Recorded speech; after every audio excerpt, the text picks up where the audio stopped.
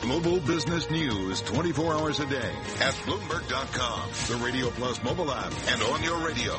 This is a Bloomberg Business Flash. From Bloomberg World Headquarters, I'm Charlie Pelota. Another day of records on Wall Street with the Dow advancing 167 points, up 0.7%, all about encouraging earnings reports from manufacturers.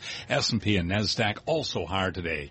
S&P up 4 to 2569, up 0.2%. NASDAQ up 11, also a gain of 0.2%. 10-year down 14 seconds, yield 2.42%. Gold down 0.4% to $12.77 the ounce. West Texas Intermediate crude up 1.2% to $52.51 a barrel.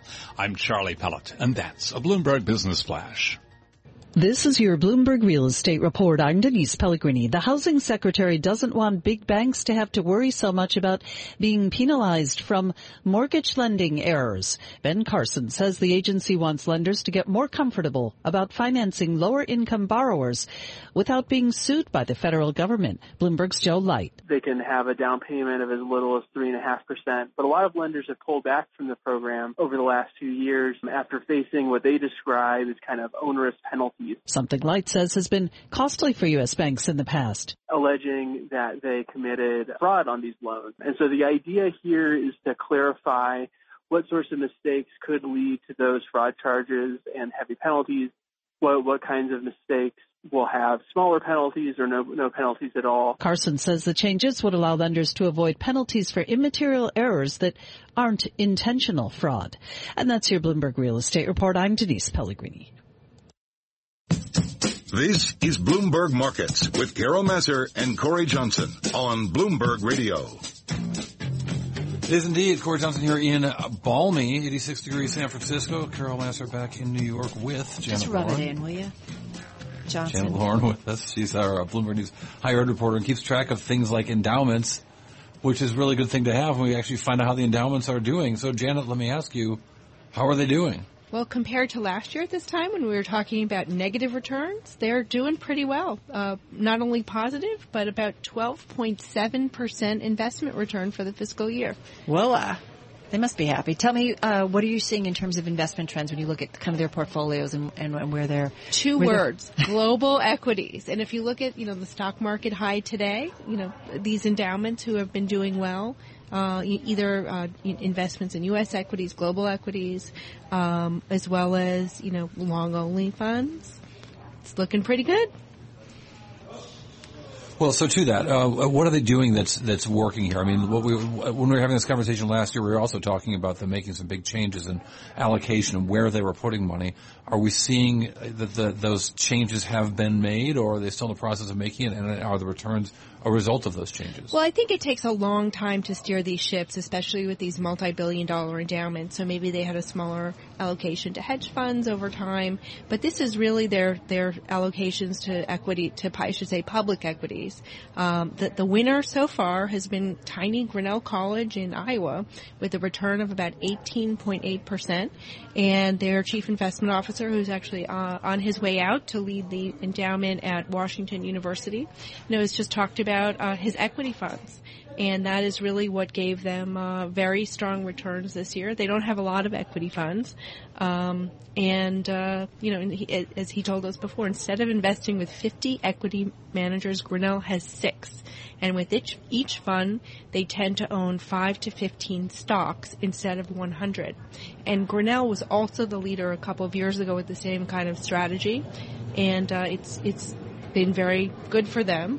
And it's interesting, the schools that have a higher allocation to, public equities have done better this year.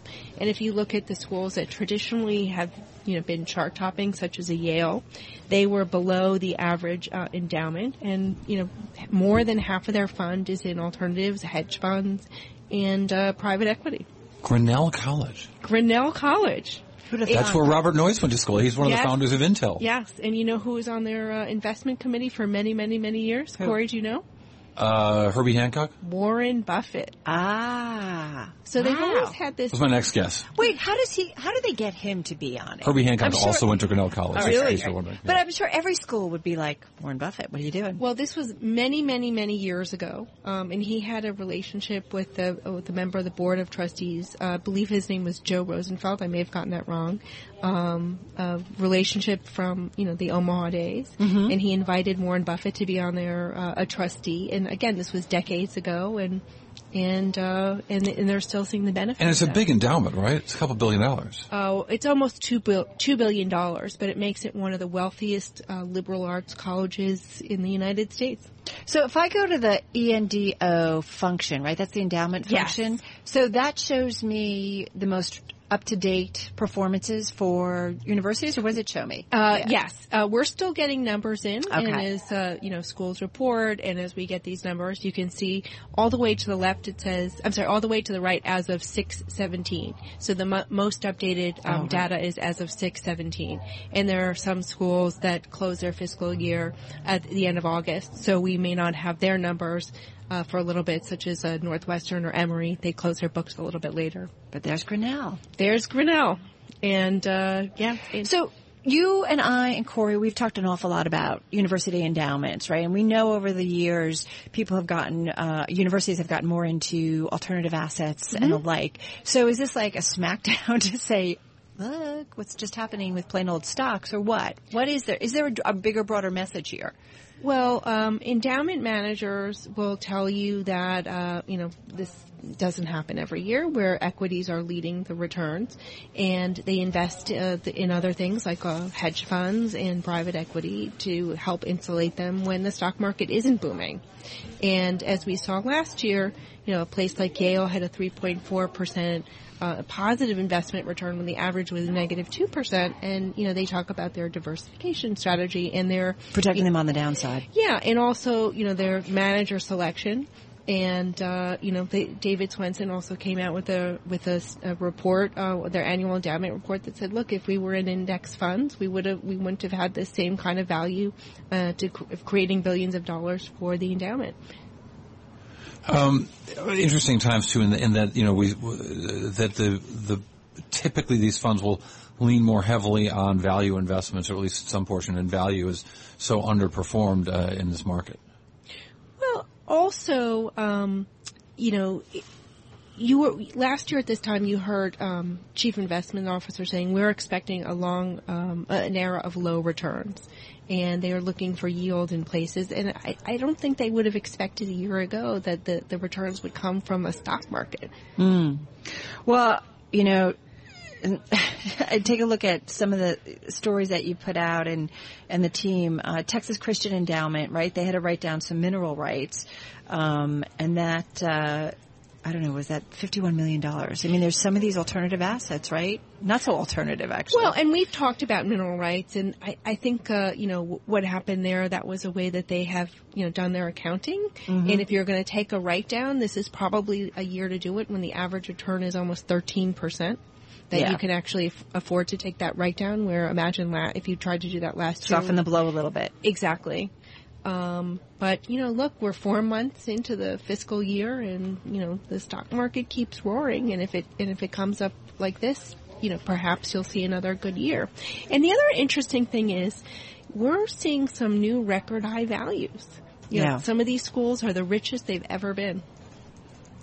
So, do we think their endowment missions might change, or they're putting money to work? Another drumbeat we've heard. It's about 30 seconds left. I think they're still going to be spending at the same rate. They didn't charge more in tuition when they lost 25% during the recession. But it's going to be interesting to watch, because those tuition increases are still going to happen, even though they're at record high values. Thank you very much, Janet Lorin. Janet Lorin is our Bloomberg News higher education reporter in New York. Glad to have you. And interesting stuff. And it means a lot. Of course, it matters so much because those endowments put so much money to work with so many of the funds that, of course, are govern the world of finance. Yeah, check out her stories at Bloomberg.com and also on Twitter at Janet Lorin. You're listening to Bloomberg Markets. Carol Massar, Cory Johnson.